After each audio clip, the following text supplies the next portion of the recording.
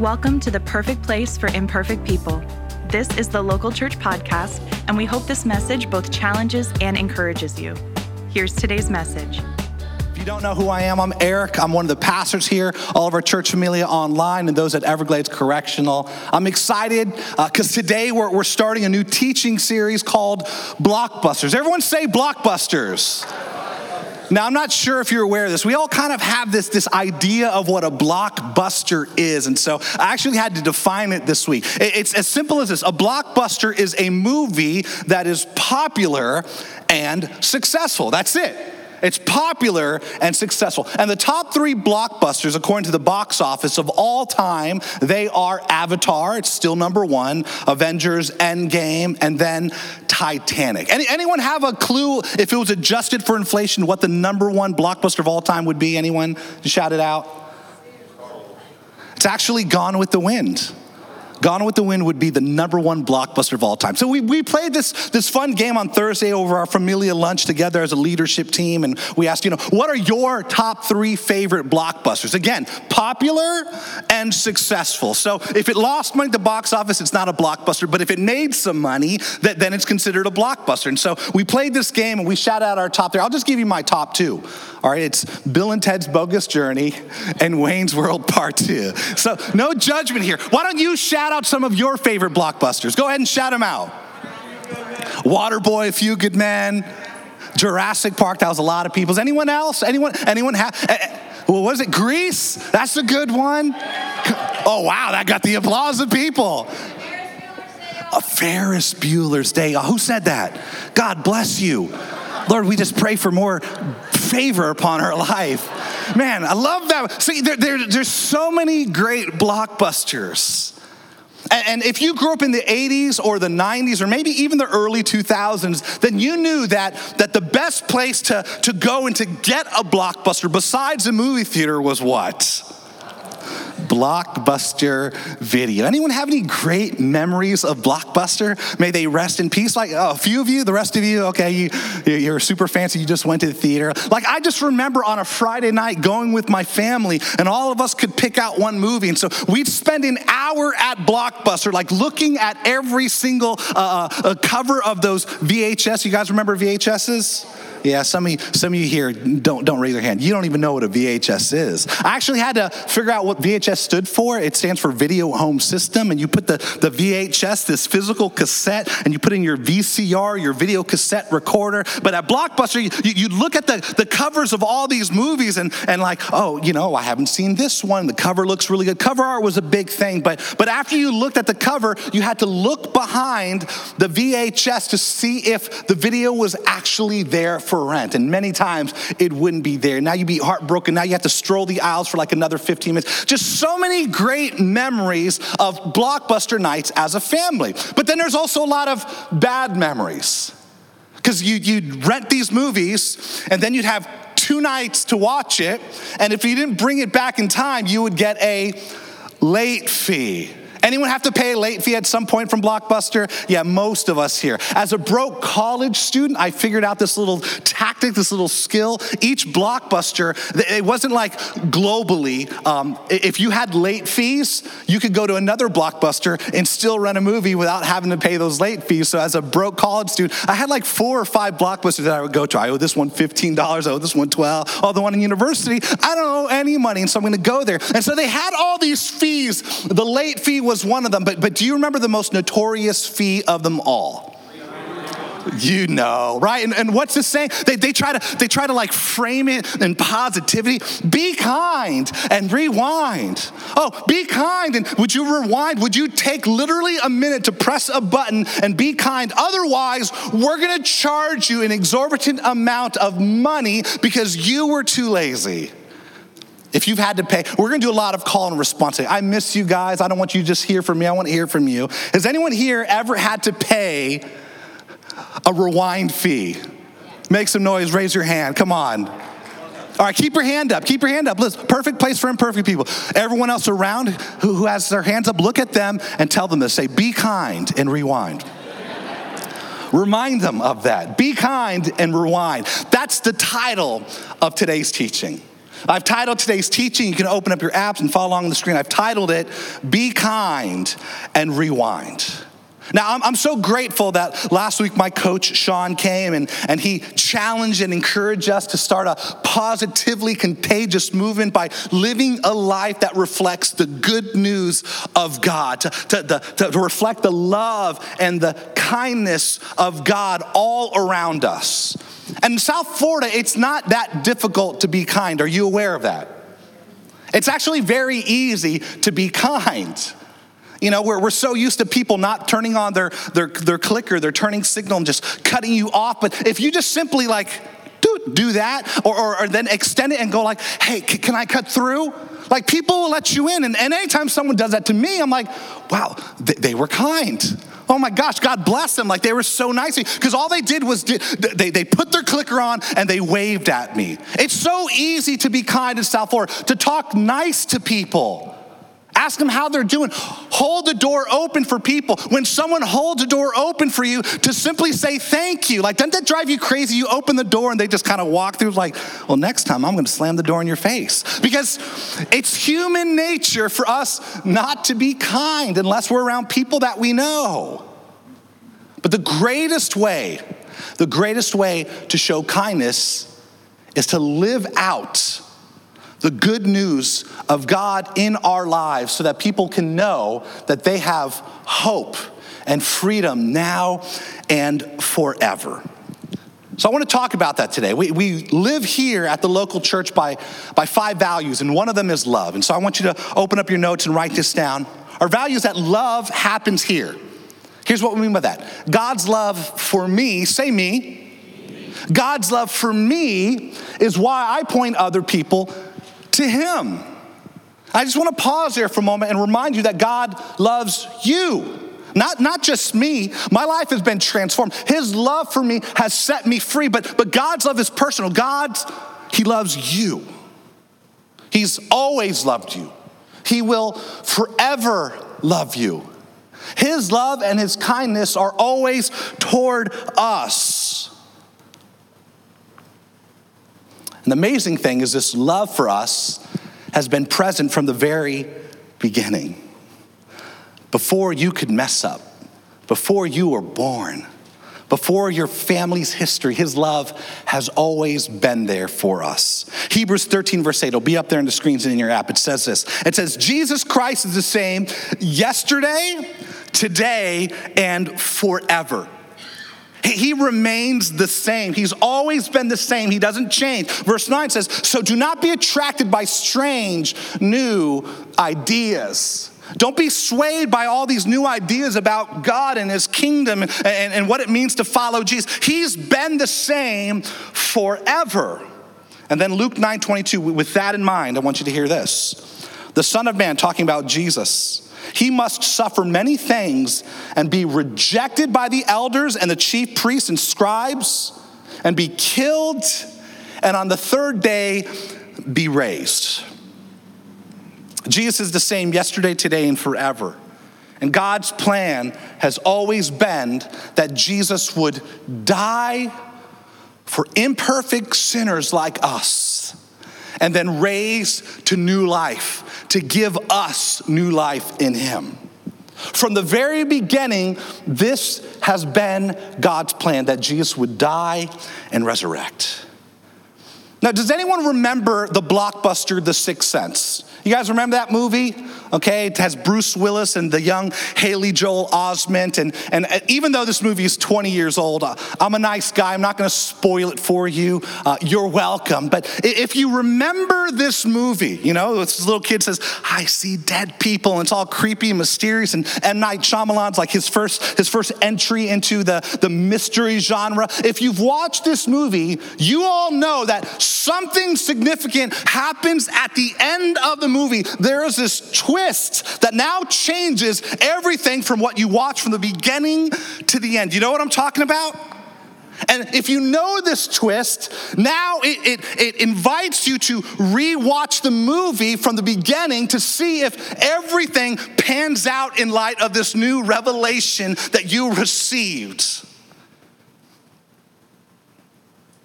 Something significant happens at the end of Jesus's earthly ministry here on earth, that when we understand it, just like the sixth sense, it makes us want to go back to the beginning of the story and see, does this pan out?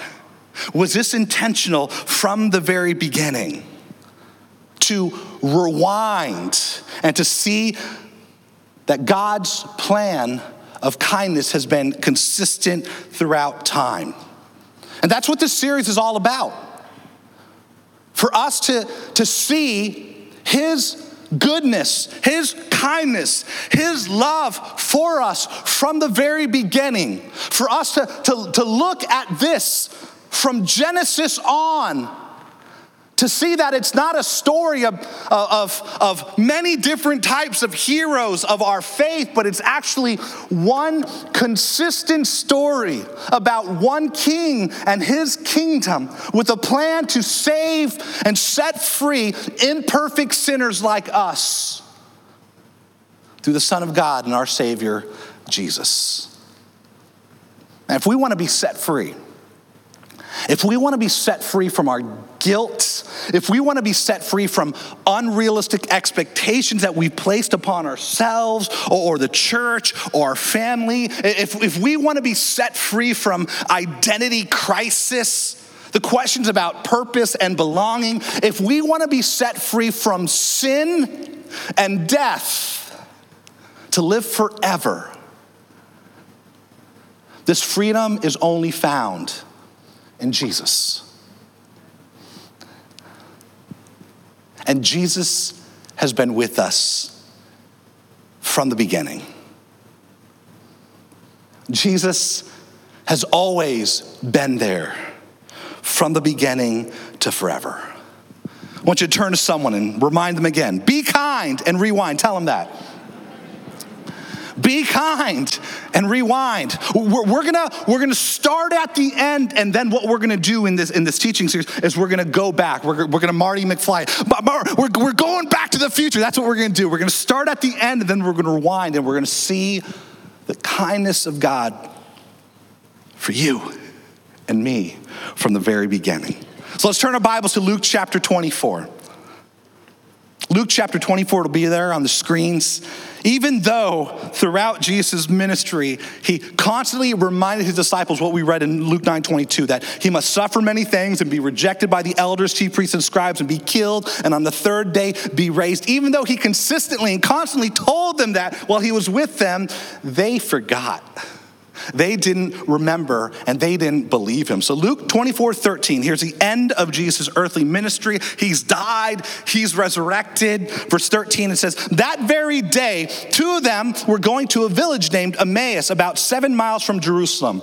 And they were talking with each other about all these things that had happened, Jesus' death and his crucifixion. And while they were talking and discussing together, Jesus himself drew near and went with them. He resurrected in the flesh, and now he's walking with them. But verse 16, it says, but their eyes were kept from recognizing him. After the disciples had witnessed everything that had happened, they'd seen their Savior go up to the cross and was crucified and died and buried. They're discussing what happened, their disappointment. That the one that they thought would set them free has now been humiliated, died, and buried. And as they are walking and talking about these things, Jesus begins to walk with them. But they didn't recognize him. Now, how does that happen? I'm not very good with names. It's for many reasons, but I try my hardest. Someone will tell me their name, and so I'm like, okay, they matter to God, and so remember their name. And then I'm like trying to do all these mnemonic devices to try to remember their name, and then I'm forgetting, I'm not even listening to what they're saying. So I'm like, no, they matter more than the information they're sharing. So let me start listening to their conversation. Let me listen to what they're telling me so that, it's not just, okay, I know your name. And all this stuff goes on in my head. And so when I start listening to what they're telling me, then I forget their name, and I'm just bad with it. And it's happened so many times. Does that happen to anyone else? Yeah, I'm not the only one. Good, you can't be mad at me. I just remember a little while ago, I'm out eating dinner with my family, and someone at another table says, "Hey, Pastor Eric." I'm like, "Oh, how's it going?" And so I go over to the table, and while I'm walking, I'm like, what was her name? Oh, gosh, I don't remember the name. And so now I'm talking to them, and I'm saying things like, "Oh, that's awesome, buddy. Yeah, brother, that's so cool." And it wasn't just their names. Here's the thing. It was their faces. I didn't know who they were. I'm like, do I know you? I didn't say that, but in my mind, I'm thinking that, and they're telling me all these things about me and my family. I'm like, you obviously know me, but I don't know you. Like, how is that possible? And then it dawned on me. The only way that I could not recognize who they were, it had to be that God made me forget. I mean, that's the only reason, right? No, of course not. But for these disciples, maybe that's what God was doing.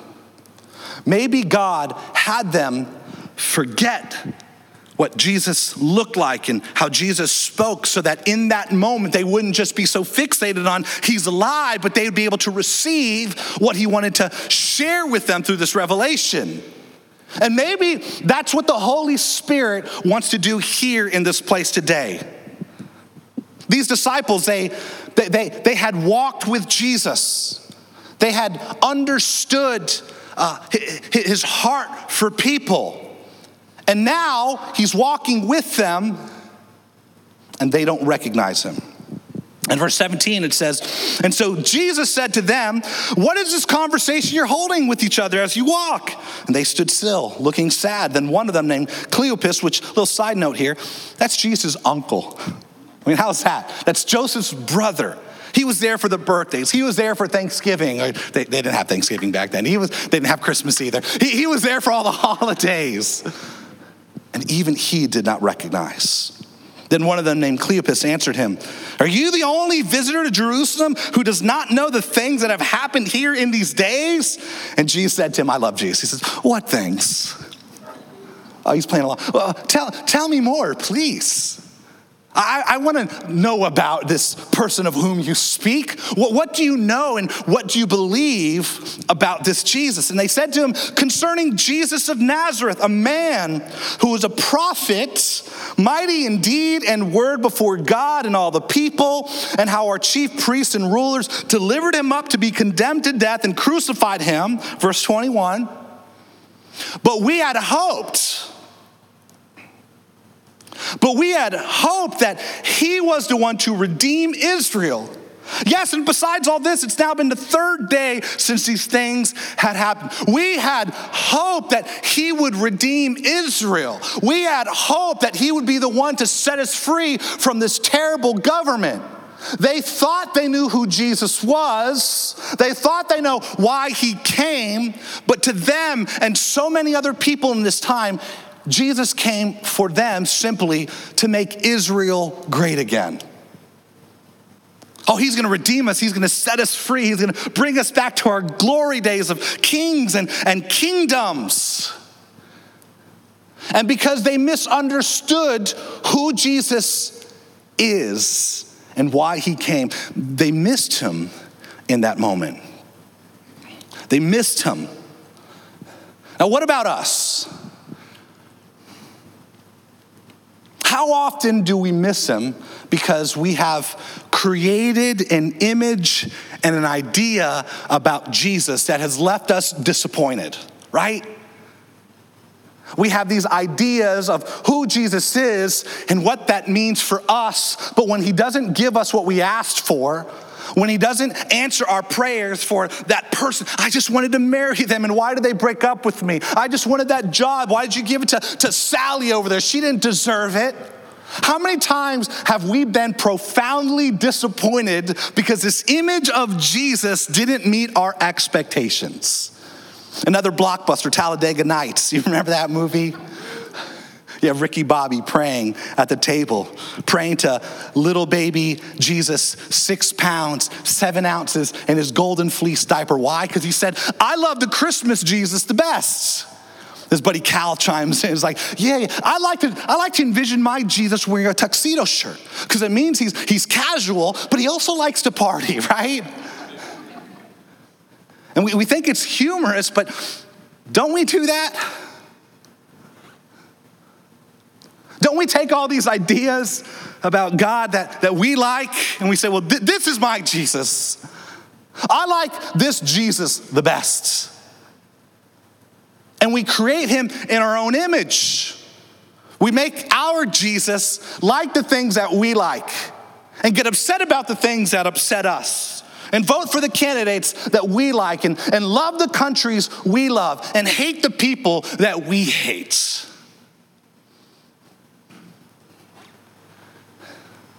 And we make Jesus into our own image when it should be the other way around. I want you to write this down.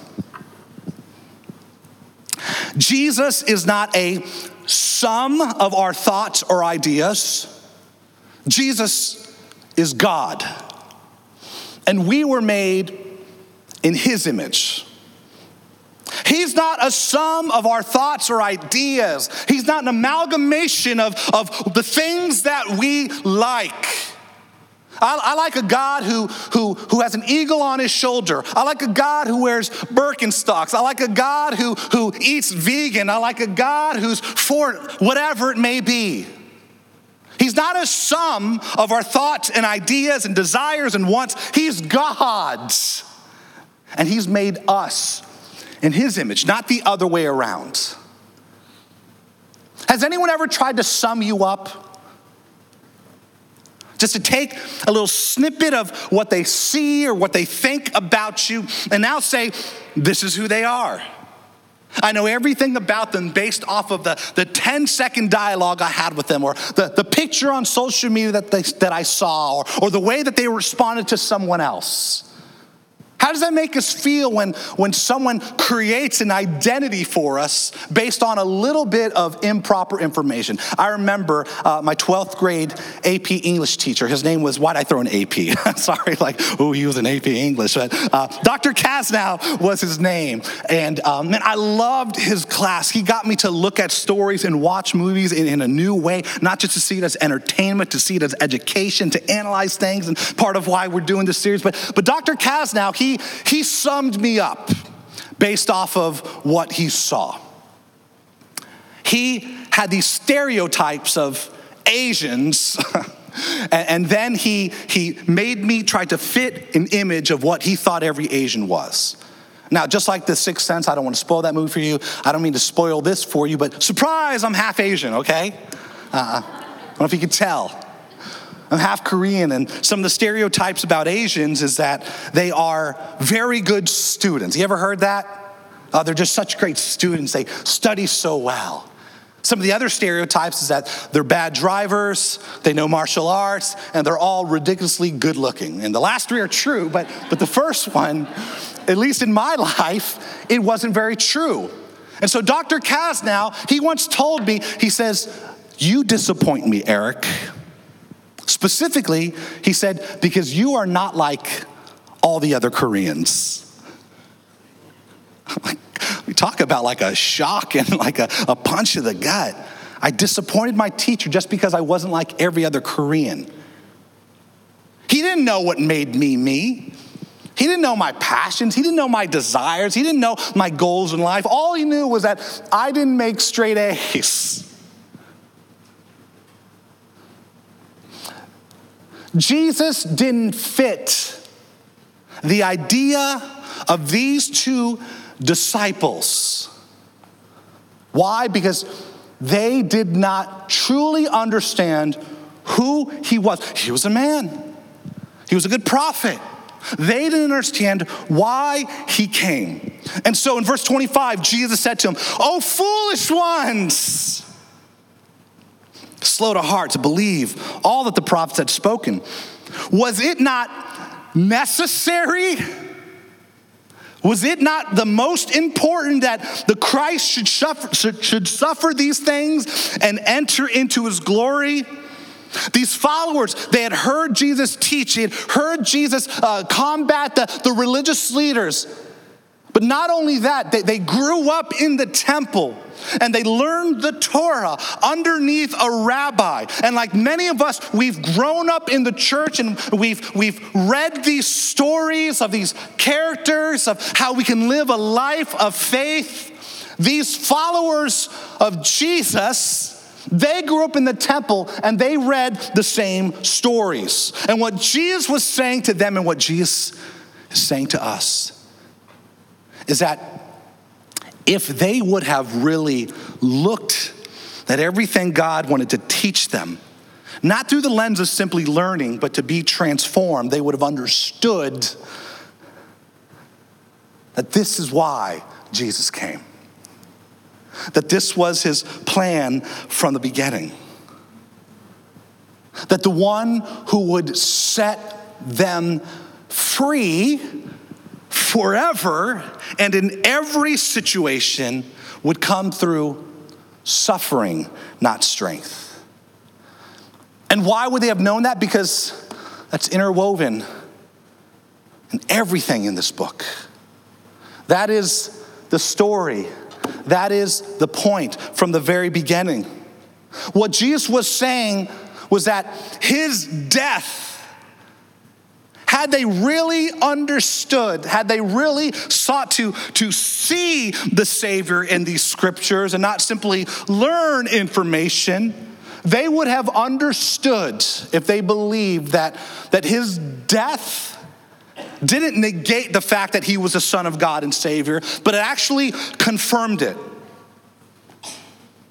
That the Savior who would set them free would not come in strength, but he would come in weakness.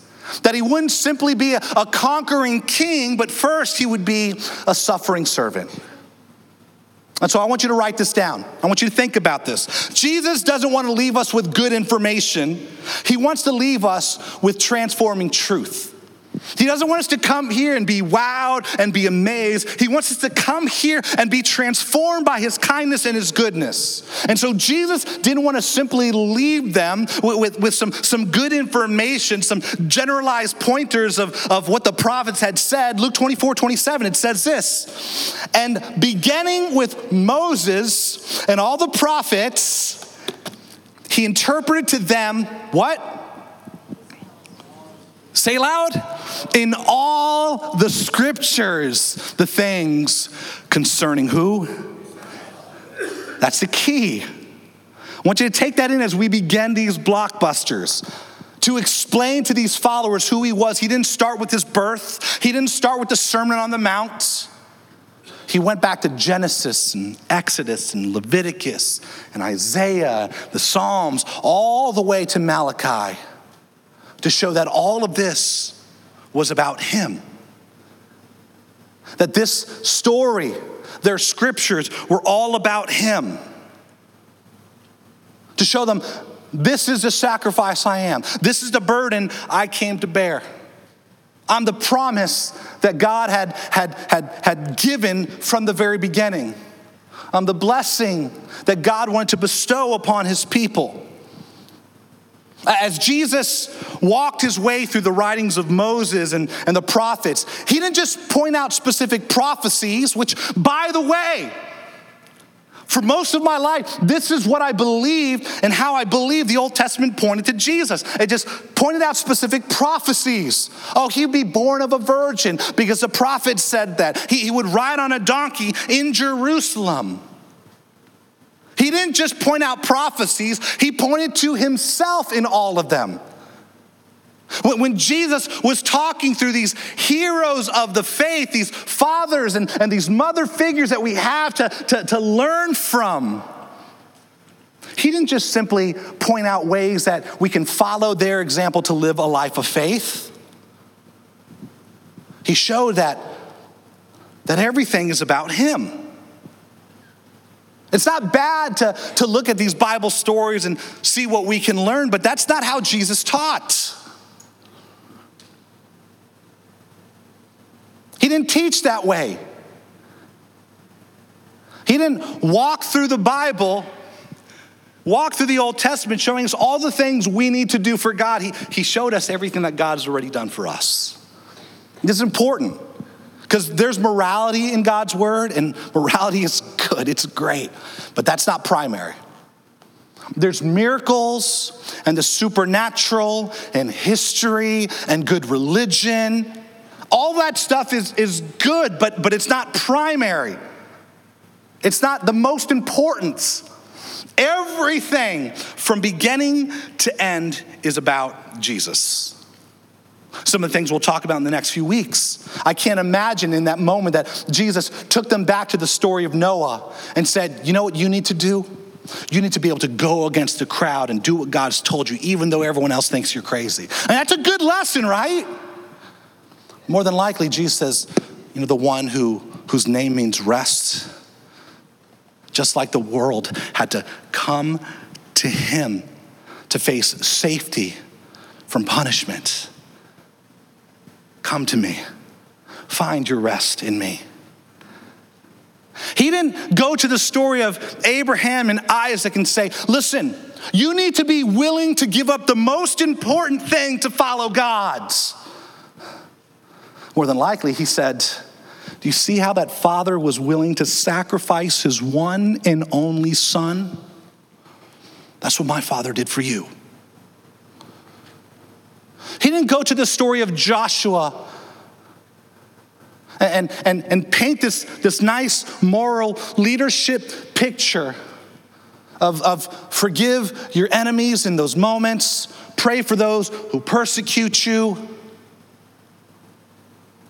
Jesus probably said, remember how everyone had to go to one man named Yeshua to be saved, to receive food. Well, I'm the bread of life. And if you come to me, I'll set you free, I'll save you, I'll satisfy your every longing. From the very beginning, it's always been about Jesus. And so Luke chapter 24, verse 28, it says, so they drew near the village to which they were going, and he acted as if he were going farther, but they urged him strongly, saying, stay with us, for it's toward evening, and the day is now far spent. So he went in to stay with them, and when he was at the table, he took bread, and he blessed it, and he broke it, and he gave to them, verse 31, and their eyes were opened, and they recognized him, and he vanished from their sight. A little side note here. If you have people, your family, your neighbors, your coworkers, even your enemies, and they can't see the goodness of God and the kindness of Jesus, it's not your job to open up their eyes. You can't do it. They're blind. And the only one who can heal their spiritual blindness is God. So we keep on praying for them. We keep on loving them. We keep on living a life of positivity and grace. We keep on inviting them to come with us to hear of this good news. They're blind. They're not stupid. You don't tell a blind person, you can't see it. What's wrong with you? That's not kind, is it? So we continue to pray for them. Lord, would you open up their eyes like you've done with these? Would you open up their eyes like you've opened up my eyes to see your grace and your goodness and your love? Luke 24:32, final passage we'll read. They said to each other, after all this, after the Holy Spirit opened their eyes to see that this was Jesus with them all along, they said to each other, did not our hearts burn within us while he talked to us on the road, while he opened to us the scriptures? And that's what I'm praying happens over these next several weeks, not just on Sundays, but for Mondays through Saturdays as well. That the Spirit of God who's present with us right now, who lives within us, followers of Jesus, and who will walk with us wherever we go, will burn in our hearts to experience, to see, to know, believe, and be transformed by the kindness of God through Jesus, our Savior. Over the next several weeks, I'm telling you, we're gonna look at God's word in a way that most of us have never seen before. And it's gonna be interesting. We're gonna talk about these blockbusters and show things that you did not learn in vacation Bible study. And so I want to encourage you to invite your friends and invite your family as we look through these blockbuster stories of our faith. But I'm telling you, it's not to intrigue us. It's not to give us information that we didn't once have, but it's to transform us. Because if all we do is we're amazed or we're intrigued by the information, it's worthless. In fact, sometimes it's even dangerous if it doesn't lead us to transformation. But I'm telling you, today can be the beginning of that transformation. Today, we can experience the fullness of God's kindness and love that happens here for us. And how does that happen? It begins with release. Final point I want to give to us today. When I release, say release. This is our year of release. We're just believing that when we let go to God and let God go and do what he wants to do, that he releases upon us more than we could ever imagine. And so when we release what I want Jesus to be for me, when I release all the expectations, all the ideas, all the preconceived notions of what Jesus can do for me, I can get a better revelation, understanding that leads to transformation of how much more he's for me. It all starts with release. I want to invite you to stand to your feet right now. And just begin to release. If you're not aware, on your way out, we have this big display that says it's our year of release. And right next to that, there's some cards, and we're just believing we're going to write some things down and we're going to put it in there, and we're going to believe that in 2022, as we learn to let go to God, that God would restore and release greater things upon us. But our part is to let go to him. And so maybe you have some unrealistic expectations of what Jesus should have done for you. Now's the time just to let that go. Say, God, I'm sorry. I made you in my image. I made you a genie in a bottle, the one who'd make me win the Powerball. But God, I let go of that to you. Maybe for you, you need to release some identity issues about yourself, of what you think needed to be done or how you should have acted for you to be loved and approved and accepted by God. Just give that to God. God, I thought I had to be just like Pastor Eric, or I had to be perfect in every single way. But God, I know that you love me as I am. Whatever it is you need to give to God right now, expectations about the future, desires for your today, his presence is here. And when we release those things to him, in return, we can receive his grace, receive his love, receive his kindness for ourselves. Let's just do that right now. God, I give to you this. I give to you this relationship. I give to you this prayer.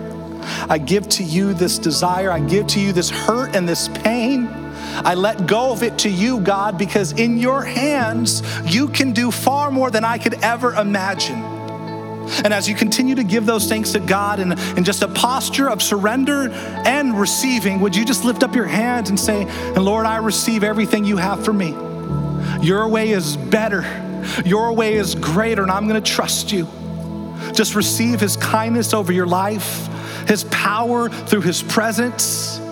You know, love happens here. His love for us is why we do what we do, is why we're taking this time to release. And some of you right now, you're experiencing that. You're feeling a burning in your heart. Don't ignore it. That's the Spirit of God trying to open up your eyes to see how much you are loved. And so if you've never received the grace of God, today's the perfect day. Lord, I pray right now with those who are feeling this burning in their heart by your Spirit. God, we release to you and we surrender our sin and our ways, what we used to do, what we believe about church and what we believe about you and what we believe about ourselves. God, we release all of those things and receive your promise. Help us to believe, Jesus, right now that you are the Son of God who's come for me from the very beginning, that you are grace and truth, that you are love, and that you love me specifically, that your love is enough to transform me to who you've created me to be, that your love is enough to forgive me of all my sin and set me free forever, that your love is enough to transform me as I'm walking with you from now until the end of my life, that there will be peace and grace and power like never before. I receive all of that today, believing your love for me. And Jesus, as we receive that, and as we continue to release, I just pray that we would be filled with confidence and hope, Lord, as we open up your word on Sundays and throughout the week, Lord. I pray that we would see you more clearly, that it wouldn't be religious repetition, that it wouldn't just be simply a spiritual discipline, but it would be time in your presence where we are made whole, where we are transformed, where we are set free, where we receive life forevermore. Thank you, Jesus. We believe you are good. We believe what you can do, and we surrender everything to you right now. In Jesus' name we pray. And all the people of God said, amen and amen. Thank you for listening to the Local Church Podcast. If you enjoyed today's message, we'd love for you to subscribe to our podcast and review and share what you learned today. You can connect with us at thelocalchurch.com or by searching The Local Church on your favorite social media platforms. We hope you join us next week for a brand new episode. And remember, you matter to God and you matter to us.